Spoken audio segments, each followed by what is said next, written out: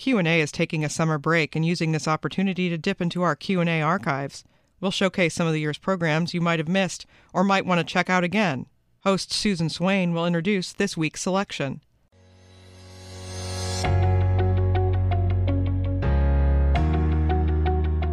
Hi, I'm Susan Swain, host of C-SPAN's Q&A, where we spend an hour with nonfiction writers and historians who add context to today's news. Richard Norton Smith's new one-volume biography of President Gerald Ford was more than 10 years in the making. This week, we talk with the noted presidential historian about Ford's efforts to heal the country following the Watergate scandal, and about his controversial decision to pardon Richard Nixon. Smith also shares stories about Ford's personal life, his political ambition, and his post-presidential years. Our conversation will begin in just a moment.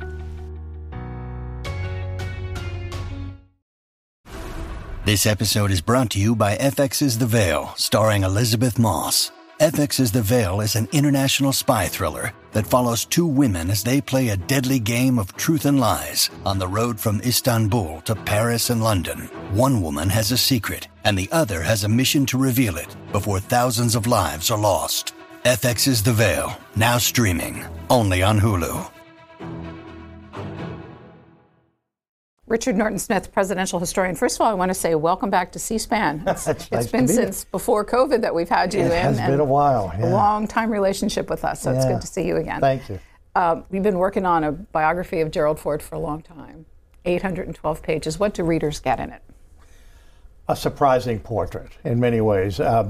Two ways of defining surprising. There are a lot of factual revelations in the book that I'm sort of surprised. I mean, he was personally blackballed by J. Edgar Hoover as a young man when he applied to be an FBI agent, despite glowing recommendations, because Hoover found out that Ford had been involved with America First at Yale.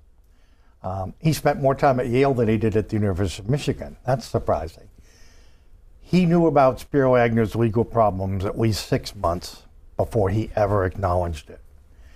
And the interesting thing is, which means the White House knew earlier than they acknowledged it, he was interested in replacing Agnew.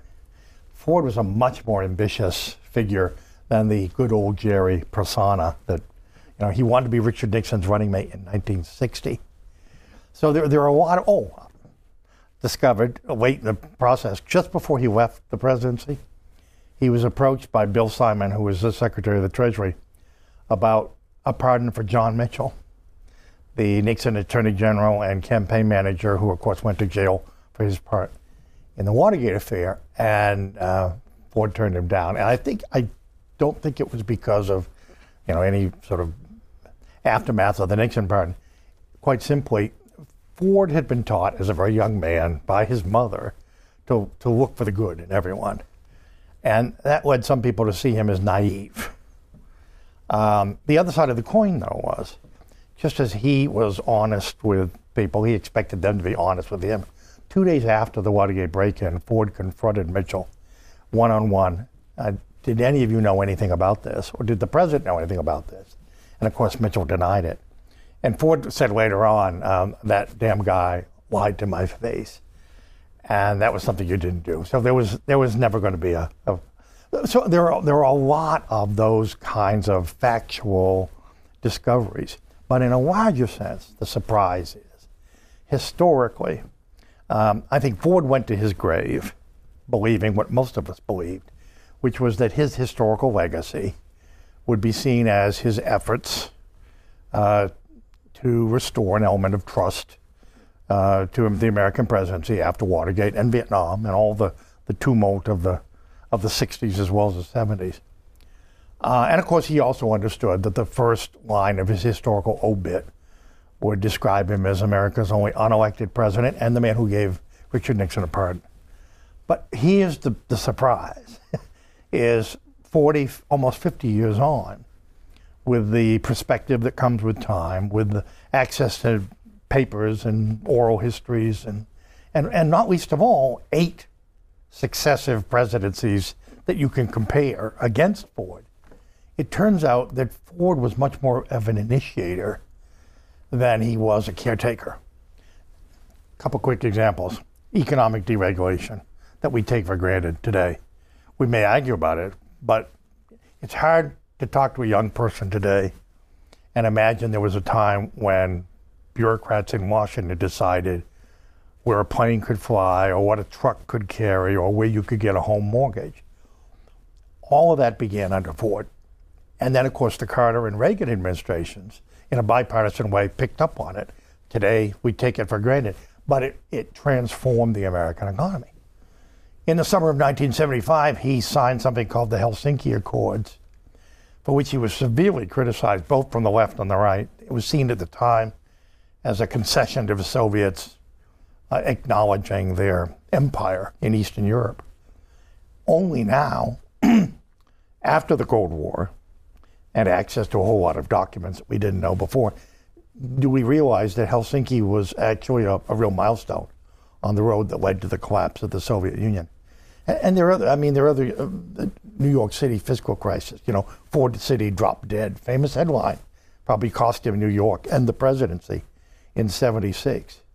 The great irony, Hugh Carey, who was the Democratic governor of New York, and the Ford sparring partner in public throughout all that, voted for Ford against his own party's nominee in 1976 and told me, Jerry Ford's never gotten the credit he deserved for what was, in effect, a tough love policy toward New York City.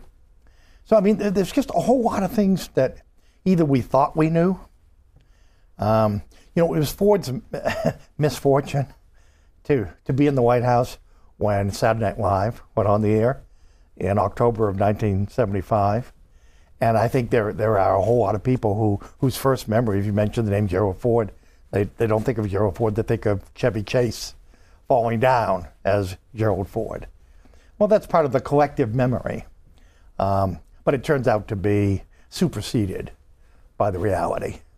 So you served as director of the Ford Presidential Library, and you also gave the eulogies at both the President and First Lady's funeral.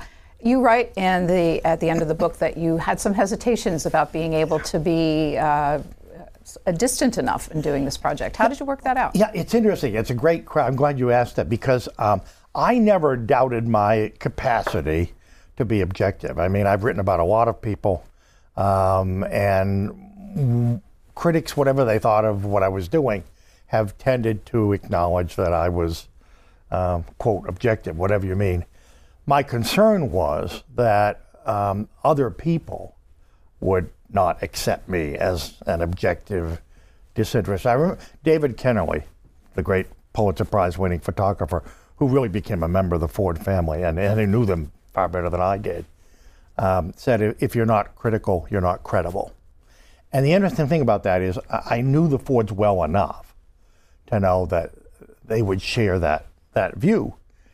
So anyway, I brought this up. I had lunch with David McCullough, the late, great David McCullough, at his beloved Hay Adams Hotel, and I described the situation. And, other people, Doris Kearns Goodwin writing about LBJ, or John Meacham writing about George H.W. Bush. But I described my predicament, and David, being David, said, write what you know. And of course, the irony there is that was a license for me to spend the next 10 years discovering all the things I didn't know about Ford. In any event, it's obviously up to the reader to decide how objective I am. Two questions out of that story. First of all, with mentioning David McCullough, his book was probably responsible for a revisiting of Harry Truman. Yeah. There's lots of Harry Truman connections that people make to the Ford presidency. Do you anticipate or probably hope that this will do the same for Ford? I'm not supposed to answer that question. I'm supposed to, it's like when people say, have you written the definitive biography? Well, that's what you aspire to, but you're supposed to leave that to other people. It's interesting. There are parallels. Ford's first act as president. Presidents define themselves in lots of ways, but one way they define themselves is which presidents they choose to honor by hanging their portraits in the cabinet room. And in the first hour of his presidency, Ford goes into the cabinet room, and Dwight Eisenhower is in the place of honor. But then Richard Nixon's, interesting, two great progressive era heroes, Theodore Roosevelt and Woodrow Wilson, round out the room. Well, Ford saw to it that TR and Wilson were replaced with Lincoln, who was a lifelong hero, and Harry Truman, which surprised a lot of people. But actually, you stop to think, they were both children of Capitol Hill, both what I like to call charismatically challenged. They were not great orators, but because they had spent so much time on Capitol Hill, they knew government, the governing process. Harry Truman was the last American president before Ford who could get up in front of a room full of reporters and introduce the annual federal budget because he knew it backwards. In early 1976, to be perfectly blunt, the campaign advisors around Ford had a unique conundrum. How do we demonstrate to doubting voters that this guy's really smart? And they hit on this Hail Mary. And needless to say, the federal government was a whole lot bigger than it was in Harry Truman's day. And it was a really risky thing to do. But Ford said, I'd like to do that. I think that would be a good idea. So they got there for like 500 people in the State Department auditorium. And Ford gets up and says, it's going to be a little different this year. And he gave a little talk, and then he threw it open to questions. There were 56 questions, all of which he was able to answer. He didn't need help from any of the experts, behind him. The problem is, in some ways, that's one reason why he looks better and better in retrospect than he did at the time. He wasn't eloquent like FDR. He wasn't witty like Ronald Reagan, but he knew government inside out. So I want us to get one topical thing out of the way, because we got lots of time to talk about his biography, and that is the connection between, if there is one, between Gerald Ford's pardon of Richard Nixon, his concerns about Leon Jaworski, the special prosecutor, actually putting him on trial, and what the country's going through today with Donald Trump. Yeah, no, it's a fair question. I do take some umbrage, I guess, at the kind of hindsight that implicitly blames Ford for the wrongdoing of subsequent presidents. Put Trump aside for the moment. Fascinating to me, one of the things that sort of will surprise people is the relationship between the Fords and the Clintons. And Ford always believed that Ford justified the Nixon pardon not as an act of mercy per se, although that's how it was, quite frankly, portrayed at the time, and he was sort of a willing participant in that. But it was less about forgiving Nixon than trying to forget him, trying to refocus the country's attention on all of these problems that Ford is just discovering for himself. You have an economy that's headed south. You've got a NATO alliance that's fraying badly. I mean, Portugal already has a communist government. I mean, on and on and on. We're still in Southeast Asia, and Ford is in this job that he never aspired to, for which he couldn't prepare, obviously. And he finds himself spending 25% of his time, day after day after day, on Nixon's tapes, Nixon's papers. For whatever it's worth, Ford personally believed that if the legal process were allowed to proceed, that Nixon would be indicted and probably convicted, at least on charges of obstruction of justice. He was the only, well, no, he wasn't the only person. One of the things I discovered, he had a counsel who was a best friend, early law partner, a guy named Phil Buchan. And Phil Buchan's wife, Bunny, made diary notes. And for the first time, you were actually inside the Oval Office when Ford first explains to Phil Buchan his intent to pardon Nixon, and basically it's Phil Buchan's job to go out and find the legal precedent for this. When the Clinton-Lewinsky business came along, Ford felt in some ways vindicated in the sense that we lost a year. People forget we lost a whole year, 1998, much of 99, because the two sides were so entrenched. And remember, Ford came up with a proposal to sort of short circuit the whole impeachment. There would be not a censure, but what he called a rebuke, because the censure could be undone. Andrew Jackson went through that. And the idea was, he talked about a unique punishment for unique crime, or unique offense. There'd be a joint session of Congress. President Clinton would be summoned, and before that joint session, without saying anything except accepting silently a rebuke, and then everyone could go back to work.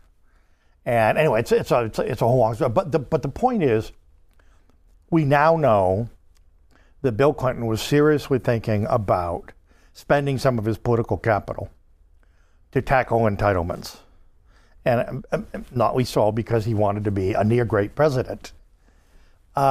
Think of how that would have changed the political, cultural, economic climate in this country, and the whole debate, ever since.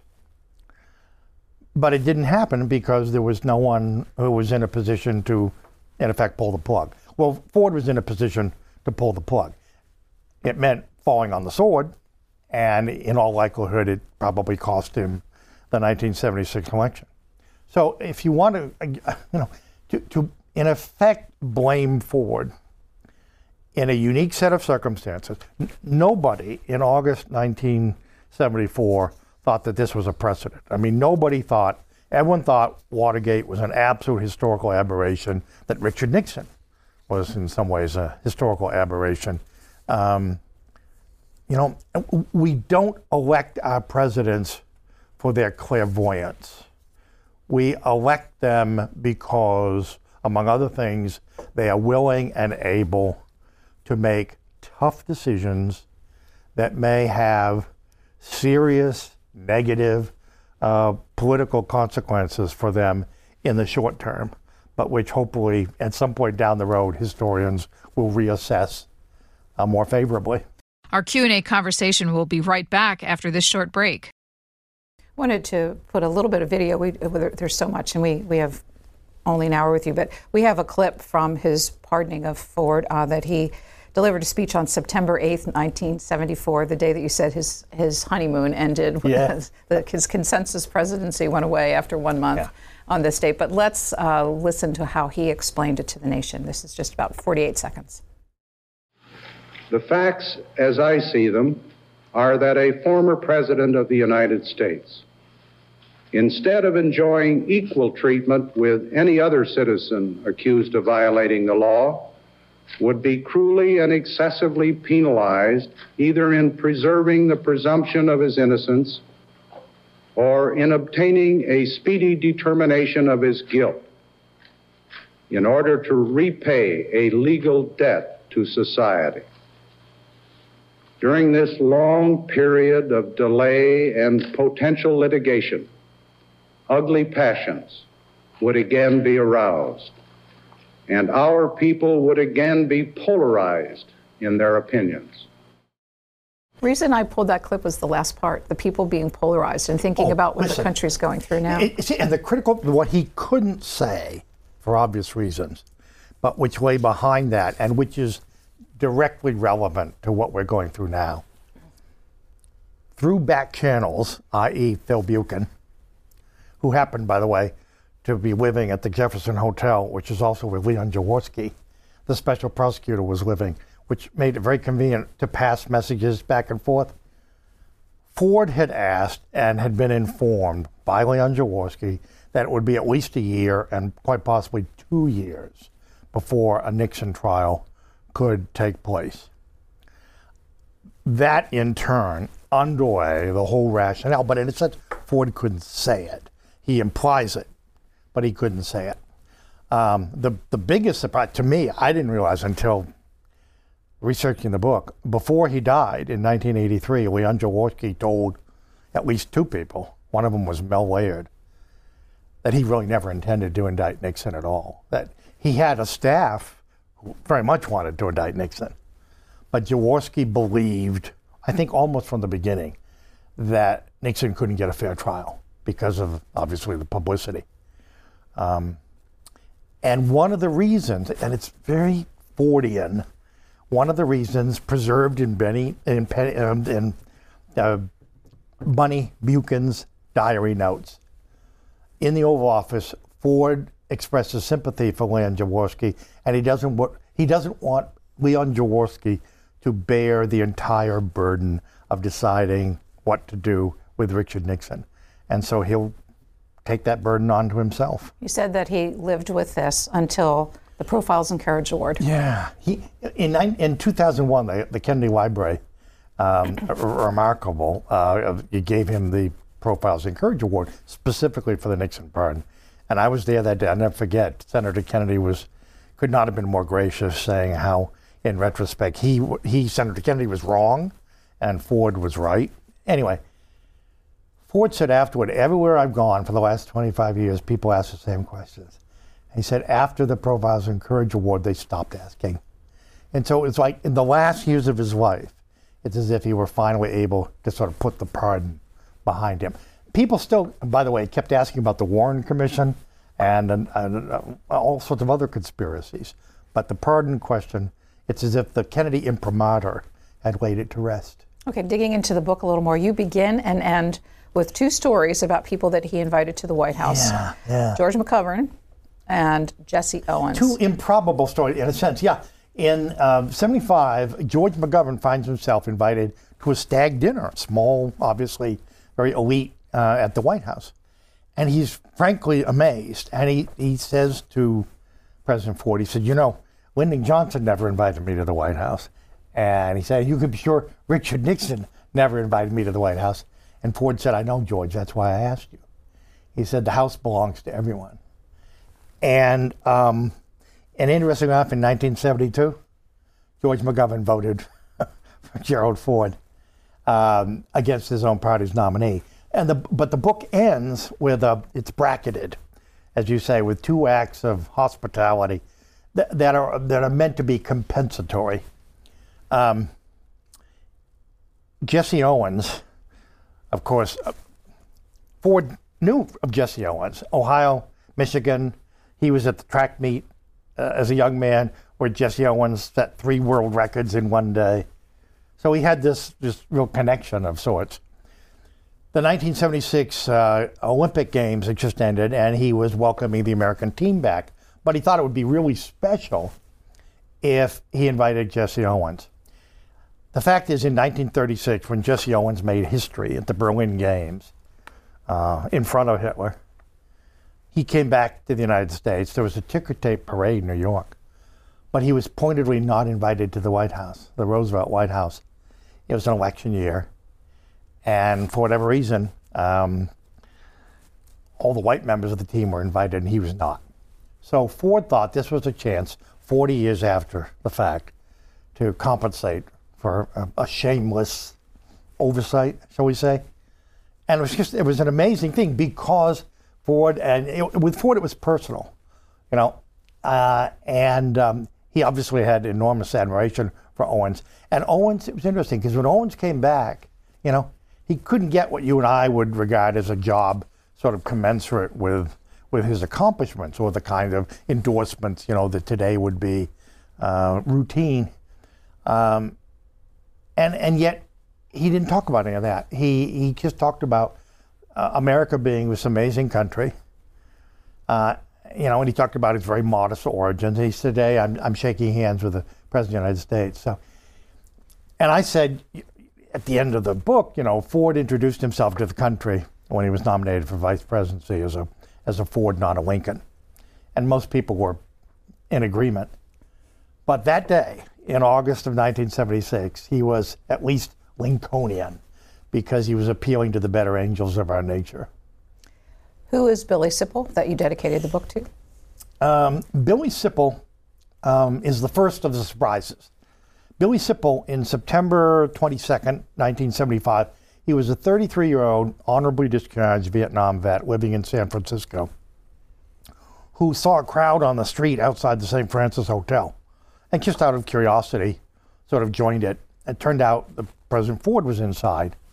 He'd given a speech. He was about to come out. Well, the Secret Service didn't like the looks of the crowd at the front of the hotel. There were about 3,000 people. And this was 2 weeks after Ford had been targeted for assassination in Sacramento, California, by Squeaky Fromm, a Charles Manson follower. A lot of people didn't want him to go to California. The Secret Service said to the president, why don't you go out the back door? And by the way, this time, don't shake hands. So he said, fine. So they had the limousine drawn up. Now, the crowd, the smaller crowd that Billy Sipple was in, was only about 40 feet away from the car.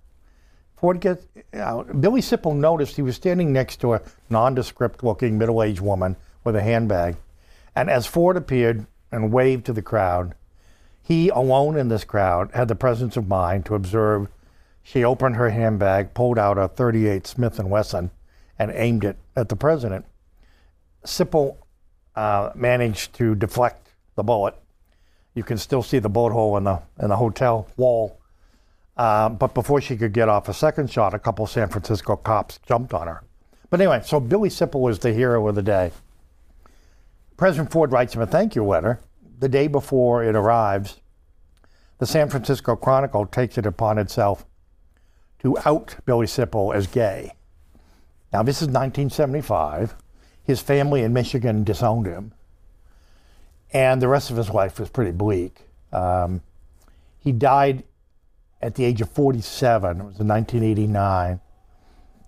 They decided he'd been dead for a couple of weeks when they found his remains. And the walls of his apartment were literally papered with the newspapers from that day. And the place of honor was a framed letter from Gerald Ford. And knowing the Fords, they both took part in the first AIDS walks out in the desert around Palm Springs. And he became the first American president to sign a gay rights petition. He told friends several years before he died in 2006 that same-sex marriage was coming and they should get used to it. And he was certainly comfortable with the idea. It's interesting, Tom DeFrank, when he wrote his book called Write It When I'm Gone, based on in conversations they had with Ford as an ex-president, he was really onto something. He said after 1980, which is when Ford's political career ended. I mean, he was still, a would-be candidate up to 1980, and then he withdrew and let Reagan have the nomination. But he said after 1980, Ford was liberated. And it's like he didn't care what he said. And I think Mrs. Ford was undoubtedly an influence as well. He was certainly, for example, much more pro-choice than he'd ever been in the White House. And that extended to a number of issues. And increasingly, he and Mrs. Ford, I think, felt they were marooned. The Republican Party that they'd known, you would call it center-right, moderate, middle of the road. That was increasingly in the rearview mirror. And of course, people always say, okay, what would he think about today? Which is, again, it's a little bit unanswerable, but we do have a good clue because in 1980, he sat down to an interview with a reporter, Neil McNeil of Time magazine, great reporter, someone he trusted implicitly. And he asked him a really interesting inverted question, which is, what's the single most disqualifying attribute in a president? And Ford thought, he said, arrogance. He said, not that the American people would ever elect an arrogant president. He said, but I'm talking vicious arrogance. He said, if they did, then God help the country. I'm going to jump around in time here, but from his early years, there was one person that I'd never heard of before, and it sent me to the internet to look up even more. And you credit this woman with being Phyllis Brown. Yes, responsible for the Gerald Ford transformation from Midwestern hayseed to the junior establishment. Yeah, and that's sort of her terminology. Yeah, the words Jerry Brown and supermodel do not seem to belong in the same sentence. Gerald Ford. Gerald Ford, yeah. Mm-hmm. But that's in effect what Phyllis Brown, PB Brown, for Perfect Body Brown, according to her friends, was a knockout and a really smart cosmopolitan It was Pygmalion in reverse. She exactly took the hayseed. They went to Broadway shows. She introduced him to skiing. Just a whole lot of things. And I think I found an interview that he did, one of the interviews that have not been available until now, and he talked about, she was quite a gal, and on and on. Pause. Thank God I didn't marry her. She would go on to have 3 husbands, and the wonderful sequel to all of this is Jim Cannon, who was close to the president, did an earlier book about Ford, and particularly Watergate, told me the story. He didn't use it, but he figured someday I would. He was working on his book, and the president said, you ought to talk to Phyllis.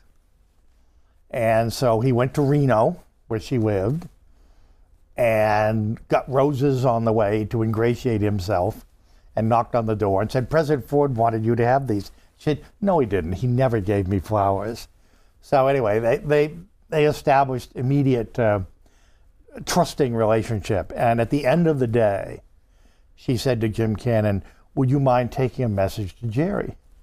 And he said, no. And she said, would you tell him I still think about him, I still dream about him, I still love him?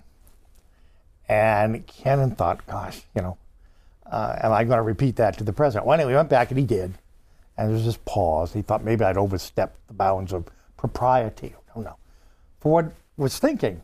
And he said, well, she was such a great gal, pause. But, Betty and I have had such a wonderful marriage. Well, there's the congressman. 2 compliments in the same sentence.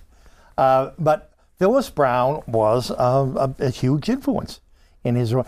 And again, it gets back to this Yale, everyone associates him with the University of Michigan, which is understandable. He loved the place. But Yale had a huge impact. New York.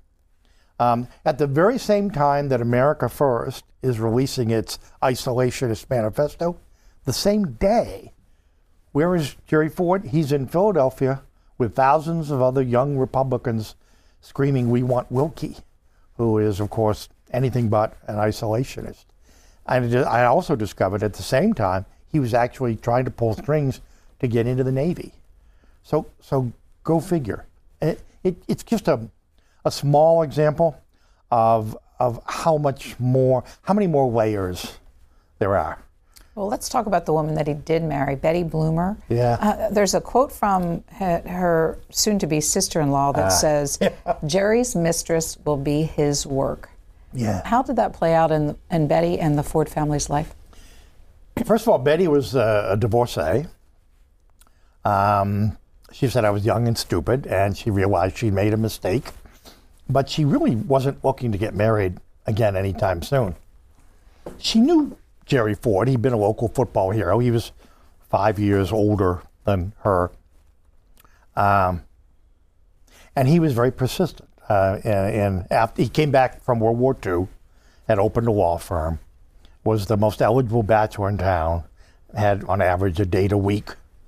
But Betty was someone he was obviously instantly attracted to.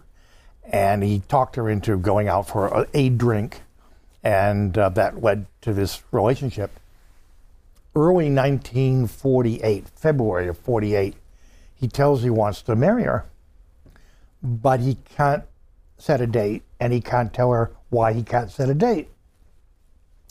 And it turns out he wants to run for Congress against a Republican incumbent, entrenched, isolationist, and he wants to take him by surprise. He's not even going to tell his fiancée that he's going to run for Congress. So, okay. At their wedding rehearsal dinner, he showed up for the appetizer and dessert, but in between, he was gone campaigning. And in many ways, to me, it's a preview of coming attractions. I don't think she had any idea when the parallel, her father had been a traveling salesman. Her first husband was a traveling salesman. Arguably, her second husband was a traveling salesman, because as Republican leader in the House, Ford would spend up to 200 nights a year on the road, campaigning not for himself, but for other candidates in the hope of attaining his real lifelong ambition, which was to be Speaker of the House. And the burden of all of that really fell on her. Well, we know that Betty struggled with addiction problems later, recovering, and the two of them together forming the Betty Ford Clinic. Do you see a connection between his lifestyle and her being? Yeah, I think, put it this way, I think he felt a measure of guilt, particularly in the later years. She was fine in the White House, because what had happened, remember, as a young woman, she wanted to be a Martha Graham dancer. So she had this, what her staff referred to as her performer's gene. But it had been stymied all those years when, she was taking kids to football games and the emergency room in the hospital, and he was, out on the road. There's there are several harrowing scenes in the book, but one of them, Susan, who must have been 10 or 11 years old, was alone at the house. Her father was out on the Sequoia with President Johnson. I think it was a Sunday afternoon. And the housekeeper, a remarkable woman named Clara Powell, and Mrs. Ford basically had a nervous breakdown. And it must have been terrifying, But fortunately, Clara had the presence of mind, and they got a hold of him. But it didn't prevent him from going out on the road. And I think in later years, he did feel a measure of guilt. I think he tried to make it up to her. The real problem, in effect, there were two sets of issues. One was she had, pulled a nerve, and the doctors had put her in traction for close to a month without success. And then they took the shortcut. They started prescribing pills. And even the pills by themselves wouldn't have been an issue, but with alcohol, that was a serious problem. So after they leave the White House, she thinks, great, I finally got my husband back. They move out to the desert in California. The kids are grown up, basically, by now, so they're gone. And guess what? He's back on the road. The habits of a lifetime. And she's alone, and that's when the drinking became, life-threatening. And it led to the intervention that is described in the book and the extraordinary final chapter, in effect, in their lives together. And the Betty Ford Center, he said in later years that when the history books were written, her contributions would outweigh his own. And he really believed that. Every year, the Betty Ford Center would have an alumni event. And he would always say, she's the president, I'm just the former president. And you would find him at the grill barbecuing hot dogs. That was his job. And he was perfectly comfortable. She got the Medal of Freedom a decade before he did. And he was so proud of her. It's a really interesting, you could do a book just based on, Gary and Betty. There's enough drama there. But that's hopefully incorporated into this. Our Q&A conversation will be right back after this short break. We have about 25 minutes left in our conversation. So you explained that he took on an incumbent congressman when he first ran. After he got to Congress, he took on the Republican leader, Charlie Halleck. Oh, yeah, he did. Well, what do we learn about him? Yeah, the thing that people, again, the one thing that Ford didn't mind the klutz, he didn't mind all of that. The thing that bothered him, and he was verbal about it, was people thought he was just a Republican partisan. He'd entered politics as an insurgent. He and his father taking on a corrupt Republican machine that dominated not only Grand Rapids, but at one point the state of Michigan.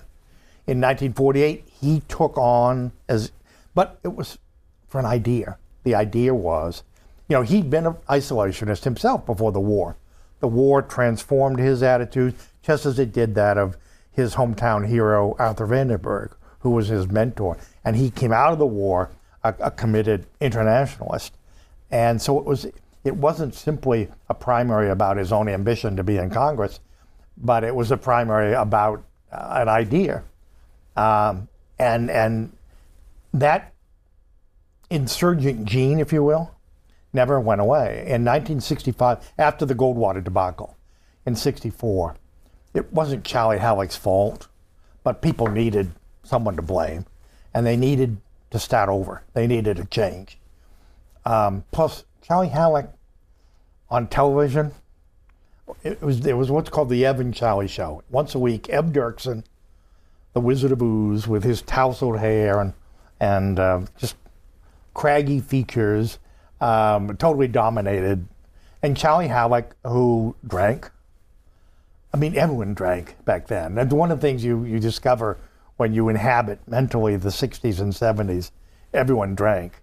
But Charlie Halleck drank more than most, and he looked it, and he just wasn't, Anyway, Ford was a lot younger. He was a lot more telegenic. He was kind of middle of the road, slightly center-right. He took on Halleck and beat him narrowly. Bob Dole delivered 4 votes from the Kansas delegation, and that provided his margin. And then he set about transforming the Republican Party on Capitol Hill. He went out and raised $2 million and hired policy experts. He had a different philosophy about being in the minority. Bob Taft used to say the job of the opposition is to oppose. Ford's idea was, no, we have a better idea. And so he put together, in effect, a think tank, first one, serving the Republican minority, to come up with Republican solutions on civil rights and education and, fighting poverty and the like. They didn't have the votes, but at least they had a program of their own. And the other thing that's really unnoticed, and I didn't realize until doing the book, Ford had his own ideas about a Southern Republican Party. I mean, this is that critical moment when the old South, the solid South, the Democratic South, is about to become essentially a solid Republican South, over a period of several years. And the question was, what kind of South, what kind of Republican Party would it be? With civil rights being clearly the dividing line. Ford's idea was an Eisenhower party, moderate on civil rights, opposed to, quote, big government in Washington and all of that. But more Eisenhower, if you will, than Goldwater, and more Lincoln than either.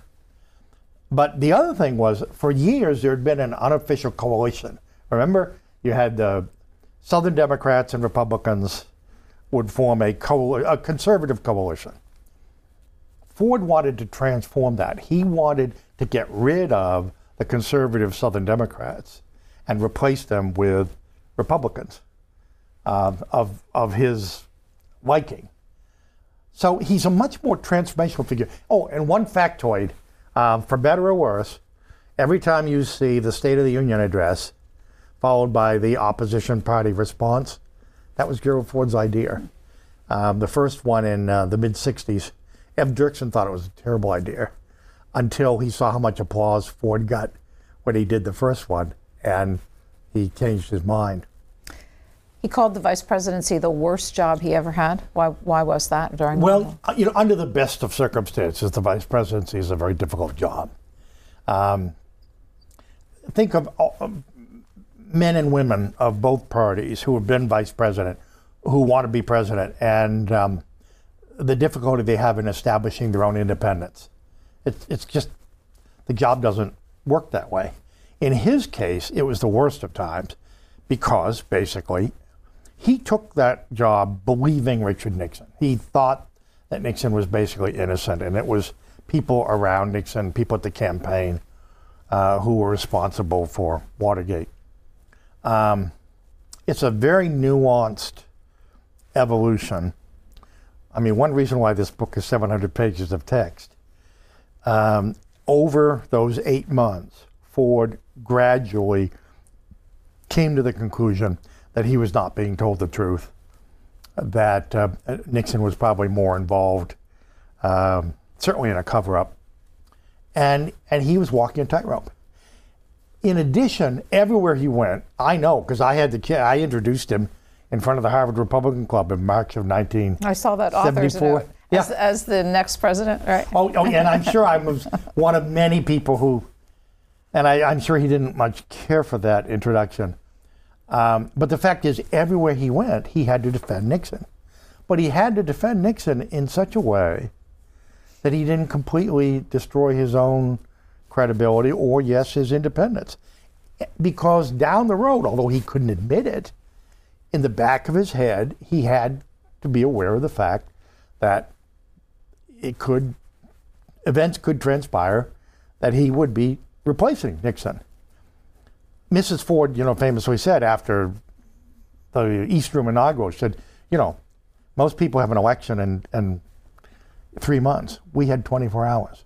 And that's true. That's no exaggeration. He could not publicly or even privately admit that he might be president. I've talked to the Ford children, and I still find it astonishing. They may have been the only family in America in the summer of 1974 whose dinner table conversations never revolved around the possibility that there might be a new president any day now, because Ford wouldn't allow it.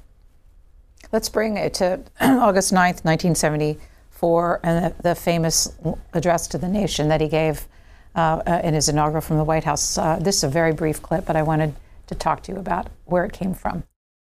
Fellow Americans, our long national nightmare is over. Our Constitution works. Our great republic is a government of laws and not of men. Here, the people rule. Richard Norton Smith, you have been a speechwriter. Where did the phrase, "our long national nightmare is over," come from? Well, that's a bit of a mystery. Actually, after all these years, you'd think there'd be no doubt. It's certainly always been attributed to Bob Hartman, who was, in fact, the chief author of that little 8-minute non-inaugural address. But I found an interview with another speechwriter named Milton Friedman, not to be confused with The Economist, who claimed that he was responsible for the phrase. Who knows? The irony, of course, about the whole phrase, whoever wrote it, is Ford didn't want to use it. Typical, again, Ford thought it was kicking a man when he was down. Don't you think that's a little harsh? And Hartman made the case, no, in effect, you don't understand, Mr. Vice President. People need to hear this. They need to hear it from you. The final surprise, of course, is that our long national nightmare was far from over. And I think, which in turn leads into the whole pardon and much more. Here we are 50 years later, we're still debating it. He brought to the White House Don Rumsfeld, who brought Dick Cheney. And of Donald Rumsfeld, you write, no one was more influential than he in the transformation of him to the presidency. How did he help him? Gerald Ford was a child of Congress. He thought like a congressman, and his ideas of leadership were based on Capitol Hill. Even his ideas of what a conservative and a liberal, on Capitol Hill, persuasion entails 2 or 3 people behind closed doors, broken sentences. You don't have to be eloquent. It's an entirely different mindset and a set of job qualifications, if you will, when you become an executive. And Rumsfeld understood that. He understood that instinctively, even though he himself had been on Capitol Hill.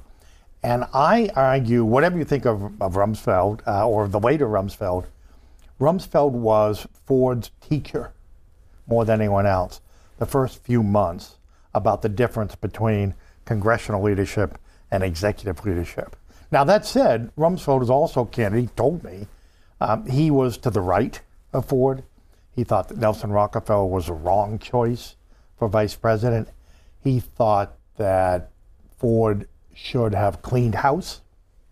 Again, Bill Simon, Secretary of Treasury, second day of Ford's presidency, comes to him and says, offers his resignation and says, you ought to get rid of all of us. Ford's response was, nobody leaves the plane without a parachute.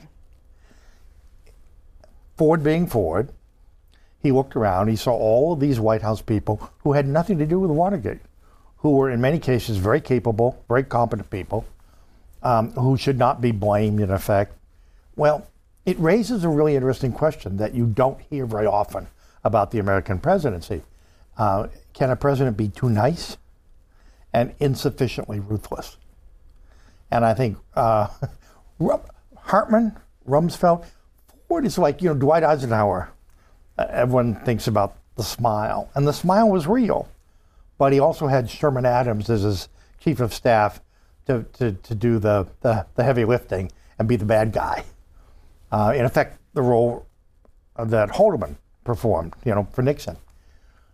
Ford, seeing the best in everyone. There were people who wondered why he kept Hartman on. Hartman was a divisive figure. He drank. But he also, Hartman saw the worst in people. So Hartman completed Ford as a politician. And he was also someone, not the only one, but he was someone who could tell the president when he was full of it. And that's an invaluable role. And it tells you a lot about Ford, that he valued having people around him who could speak that frankly. 1976 primary challenge from Ronald Reagan. Was he ready for it? I don't think so. I think he had the great Lou Cannon, who covered both men, said Ford could never get in his head that he wasn't sufficiently conservative to be the Republican Party nominee in 1976. The party was changing literally all around him. I mean, Ford kept reading in the newspapers that he was the most conservative president since Calvin Coolidge.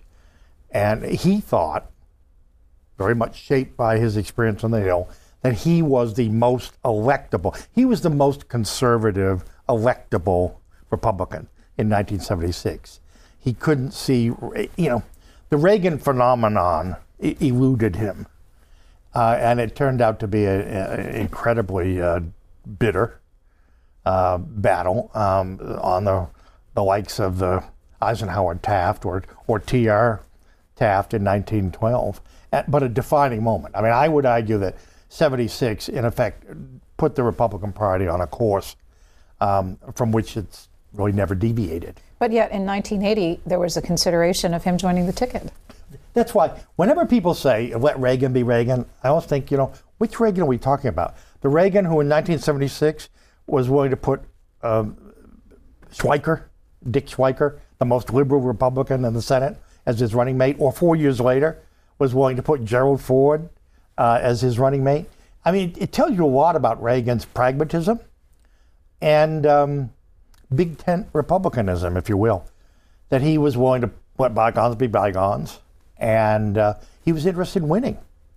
And he went, first of all, he went to see Ford in Rancho Mirage a couple weeks before the convention, and Ford was taken aback and suggested George H.W. Bush. Anyway, the whole story is told here in detail, but the wonderful thing, again, it gets to this mysterious quality about Ford, because at the end of the week, Ford gets to the private plane. It's going to take him back to Vail from the Detroit convention, and he says, he leans back, said, well, I had a pretty good convention. He said, gave a good speech, and he says, and I got George Bush as vice president. I think that there was a little bit of payback for 76, that Ford let this thing go on all week to the point where, in the end, Reagan had almost no choice but to go to his second choice, who was George H.W. Bush. We have 5 minutes left, excuse me. You talked about the many good works that the Ford as a couple did in their retirement years. At the same time, he joined 10 corporate boards, and there was some description of him as Jerry Ford, Inc. Yes. How did he square that away with his... It really bothered him. We talked to a number of people who were on boards with him. He did his homework. He never, he was never a rainmaker. He didn't do that. It's interesting. He wouldn't join a board until 1980. And that was when his political career, in effect, came to an end. He left the White House with almost no money. And again, we talked about feelings of guilt. I think he was determined at that point to make up for all that lost time and make sure that his wife and his children would be taken care of. He also had, people forget, one of the first things he was told when he left office, one of the things that brought him and Jimmy Carter together, they say, oh, and by the way, you have to raise $15-20 million to build a library. Nobody told him that. Most of his speaking fees went to the Ford Foundation to help build the Ford Library and the museum. The boards, it's interesting when you stop to think about the boards, because I don't defend it. I think you could, certainly you could argue it both ways. And there was a lot of criticism of him, in effect, cashing in on the presidency. But in many ways, it's an extension of the kind of, free enterprise, business-oriented, country club Republican, if you will, that he had been throughout his career. And he brought, what does it say? We talked to people on some of the boards. One example, he was on a board, and the Kuwait bought this oil company, and they were meeting with the Kuwaiti oil minister, who said they were having monthly meetings, and the Kuwaiti oil minister said, well, we're going to cut it to 4 times a year, and we're going to increase your director's fee from $25,000 to $100,000. And Ford interrupts and says, well, that's awfully generous, Ali, but since we're doing fewer meetings and so on, I think we'll keep it at $25,000. And who's going to object, So he died worth probably, the best estimate's $10 to $15 million. The thing he was proudest of was the house in Rancho Mirage that they built and the ski chalet that they built in Vail. Neither one had a mortgage. We have a 42-second clip of President Clinton in 1999 giving him the Medal of Freedom. It encapsulates his accomplishments. So let's listen. Steady, trustworthy. Gerald Ford ended a long national nightmare. He also ended a long and bitter war. And he signed the Helsinki Treaty on Human Rights that sent a signal of hope to people throughout the world and hastened the fall of communism. When he left the White House after 895 days, America was stronger, calmer, and more self-confident. America was, in other words, more like President Ford himself. Given all that, why did you title your biography of him An Ordinary Man? Well, it's ironic, and the subtitle is equally important. The fact that there are surprising things about, we think of him as an ordinary man. He referred to himself as an ordinary man. But it turns out his life was anything but ordinary. His presidency was anything but ordinary. So the reader in the end can make up their own minds, but I thought a little bit of irony on the front cover would be appropriate. You knew him very well when you started this project. Did you? Not as well as I thought I did. That's what I was going to ask you. Did you know him any better by the time you were done? Yeah, and and so many times as I was, this 10 years of slogging through archives and interviewing people, and over every day I would think, God, why didn't I ask him this or this? And there are things that I don't know and will never know that are in the book, and I don't know whether he knew. For example, I don't think he knew that J. Edgar Hoover had blackballed him. FBI can't. He had a bigamist step-grandfather, and I don't know even now whether he, in fact, knew all the details of that relationship. Someone who seems to us like an open book turns out, by the end of the book, to be, I think, much more interesting, much more complicated, and this is far from the last word on Gerald Ford. Presidential historian and biographer Richard Norton Smith, thank you for the hour. Oh, thank you. Thanks for listening to C-SPAN's Q&A, and subscribe to us wherever you get your podcasts so you'll never miss an episode. And while you're there, please take a minute to rate and review us. You can also send us an email about Q&A at podcasts@c-span.org. Send me your questions, your comments, or ideas. Your feedback is welcome.